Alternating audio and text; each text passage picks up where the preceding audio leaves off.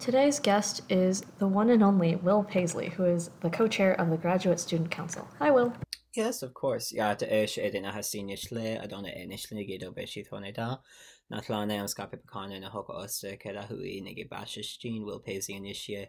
Hi, my name is Will Paisley. I belong to the Navajo and Blackfeet Nations. I'm Two Spirit.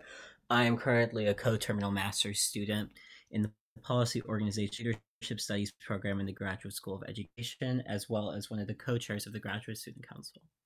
Thank you for having me here today. Nice to hear your voice. Would you mind talking a little bit about your experience with the ASSU and what brought you here? Oh, I would love to. So I've had quite a extensive career with the ASSU. So I'm class of 2020 undergrad, and I first got involved with the ASSU my sophomore year as part of the executive cabinet.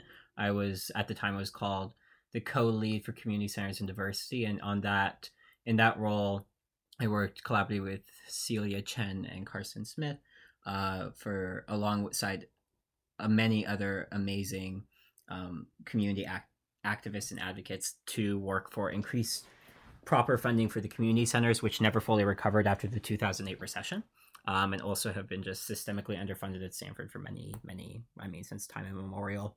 And as simultaneously, I was working for Stanford Student Enterprises (SSE), which is the financial side of the ASSU, as a what was at the time a banking associate or now a Capital Group associate for Capital Group, which is the student-run branch of SSE that manages all the financial assets and transactions for this over 700 voluntary student organizations on campus. And then after my sophomore year, I was director of Capital Group my junior and senior years. I worked full time at ASSU over the summer of my sophomore year, working alongside the accountants, the CEO of SSE at the time, Jelani, the business operations manager at the time, Lomo, who would later become CEO for 2 years, who I worked directly under and is now one of my most valued mentors and very close friend. And in that role, I developed all the trainings that VSO leaders have to take to be able to use the Granted platform. So I apologize to anyone listening who does not enjoy the sound of my voice, who's been forced to undergo the trainings I designed. And also, I led the implementation team for Granted. So, what was your favorite part of working with the ASSU and SSE? Yeah, so my favorite part has just largely been the people, the culture, and kind of the kindness. So I've made many social connections and friends through ASSU. I've had amazing opportunities for professional development. So my kind of experience with university admin has been very close because of my role in Capital Group. I know administrators in pretty much almost every graduate school from working to help manage their related student group finances. I have a very intimate knowledge of university financial structure at this point from that role. And just in general, the culture of ASSU in recent years has become incredibly diverse and inclusive. And as an Indigenous person, I've felt very valued in the space of the ASSU and was very excited this year to lead my Capital Group management team, which was entirely BIPOC, and after my departure is now entirely BIPOC and women, which I'm very, very happy about. That is pretty awesome. If I remember correctly, you participate in various cultural groups around campus. How do you feel like the culture, both in the ASSU and just on campus in general, has changed as a result of COVID? Oh God, I mean everything. So I think, well, just this rapid transition to the virtual world, none of us were ready for. So I think spring quarter is very much an experiment for the undergrad world, which was a big challenge, especially as so much of leadership comes from the senior class in the undergrad realm, and kind of that spring quarter environment was very hard to foster people staying engaged in activities and still leading in ways when kind of the world was just ripped out the rug of Stanford as their world was ripped out from under their feet. And yeah, I think it's just been a constant adjustment for everyone to ease into kind of this indefinite virtual space and still trying to find and foster community through that. Um, but luckily, we've been in this experiment now for God 5 or 6 months. So I think we've all been able to learn a lot and can look forward to trying to still find ways to be engaging as we move forward. So, do you have any advice then for freshmen or incoming students who are looking to find friend groups and cultural groups to join? Yeah, so my message is kind of interesting in terms of, so I was the convocation speaker for the class of 2023. Was on the stage at convocation and welcomed them to Stanford and encourage them, to find community. And that's kind of the beauty of Stanford. You can find many different communities to be a part of, opt in, opt out.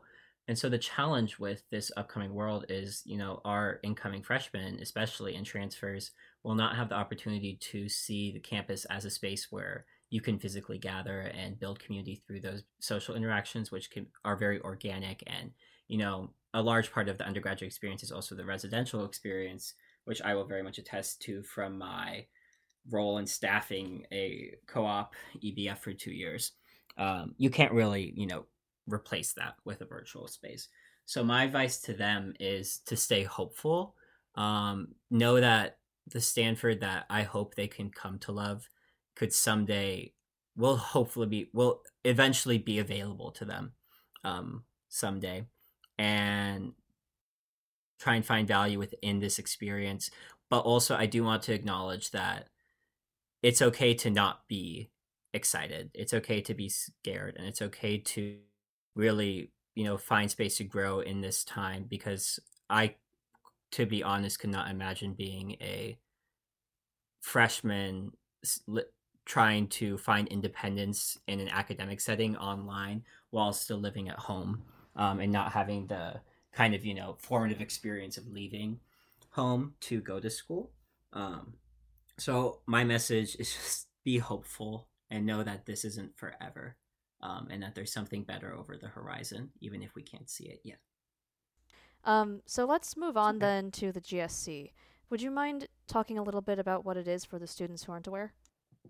Yeah, so the GSC is the Graduate Student Council, and one or two representatives from every single graduate school alongside at-large representatives. There are 15 counselors in total. The 2 co-chairs are included in that, and we are elected internally. The Graduate Student Council serves as the advocacy body for the graduate student body and the representative in student government for graduate students.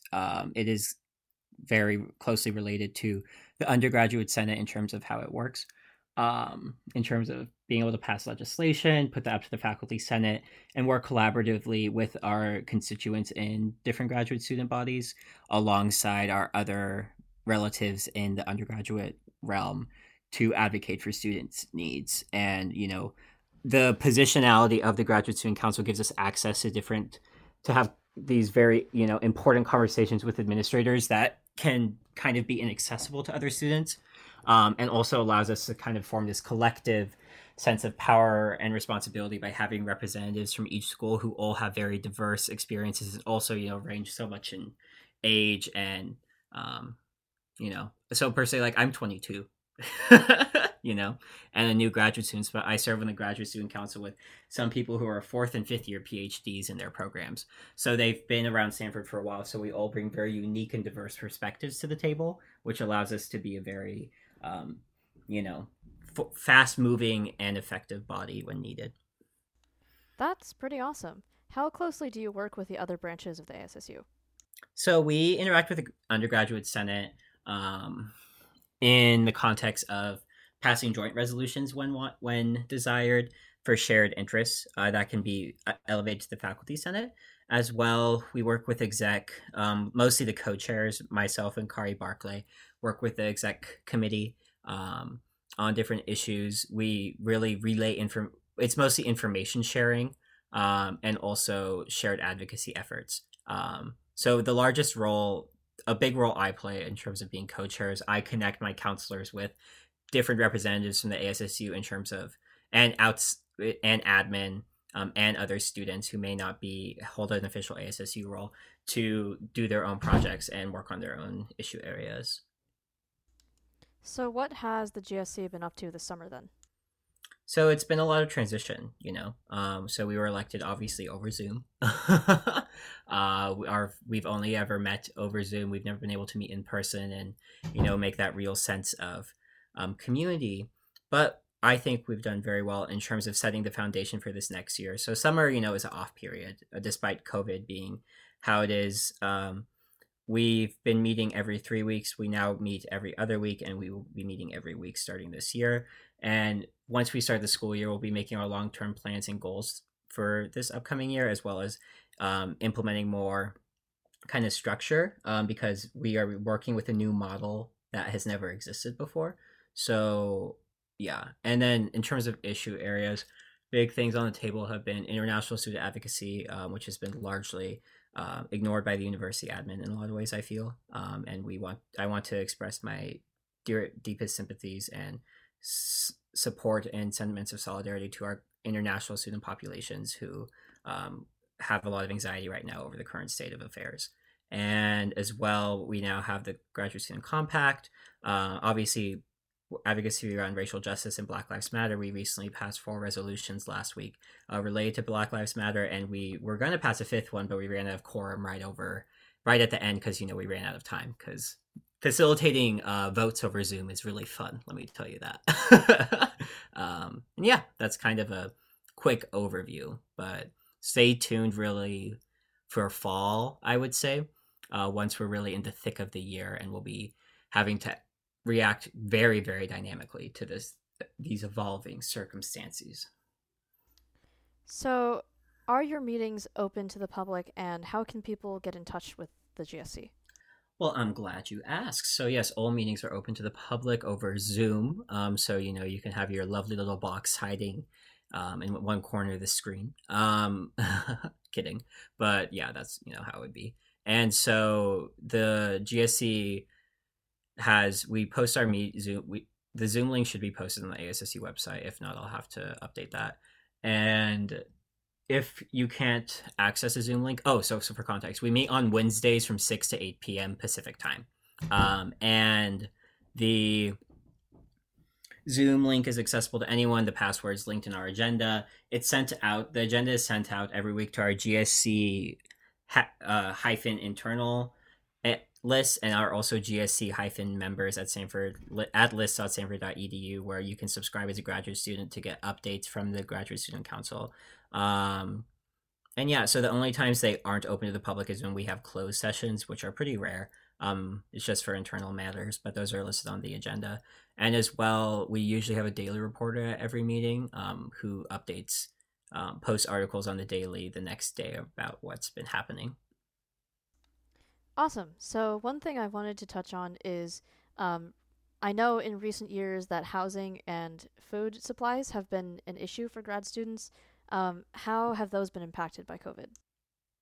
Yeah, so EVGR, the Escondido Village Graduate Residencies, I've heard this so many times, but they are the largest capital project that the university has ever undertaken, I believe. And so those just opened. So ironically, through COVID, there is now an abundance of on-campus housing. So any grad student can really access that if they'd like. But there's a lot of people, choosing to stay home or live in other areas for this upcoming academic year, unless they are required to be on campus for certain academic purposes or career purposes. And house food insecurity has always been a big issue for graduate students. So there is the food pantry that's run by R&DE, which sources local foods for free use by our graduate populations who need it. And that's continued to run throughout the summer. Something that they found is that people don't like chicken. So they always have an overabundance of chicken. And for that, we always get updates from R&DE every week who come to our meetings. What are you hoping to do after you leave Stanford? Oh, yeah. So I will either try and work in development or fundraising at hopefully a native organization somewhere here or the East Coast. I'd like to have something new. I'm from the Seattle area. I'd love to work at the National Museum of the American Indian or in Indian Affairs in DC, either for the Committee for Washington State or Montana, because I'm Blackfeet and very, very passionate about Indian affairs and indigenous issues and policy areas. And plus my degree is technically policy based. Well, that sounds amazing. We are running out of time right now, but do you have one piece of advice for Stanford faculty or one thing that you wish that they would work on? You're asking a big question for someone who's seen a lot. I would say listen. Just take more time. Really listen not just to students, but listen to each other, listen to other administrators. The beauty and the curse of Stanford is our decentralized bureaucracy, and information is really siloed in different spaces. And the collaboration between departments, or therefore the lack of, the lack of collaboration between departments, has just led to incredible issues and it can't continue this way for throughout COVID, at the detriment of student needs and well-being. So my advice to administrators, many of whom I know very personally and closely, is just listen and slow down at points. And we need to approach the student body with more empathy rather than punitiveness. And that's my message as the J.E. Wallace Sterling Award winner from the Alumni Association. Well, thank you so much for joining us today, Will. Yes, of course. Thank you for having me, Cricket. The J.E. Wallace Sterling Award is given by the Stanford Alumni Association to a senior every year whose impact through leadership and volunteerism have been the most positive on the Stanford community. Past recipients have included Loma Phillips, who won the award in 2017 and was the previous CEO before Kevin. And last year's award winner was Will. So congratulations. Thank you so much for listening to this podcast, and if you have any feedback, please feel free to email it to communications@assu.stanford.edu. Thanks so much, and have a good one.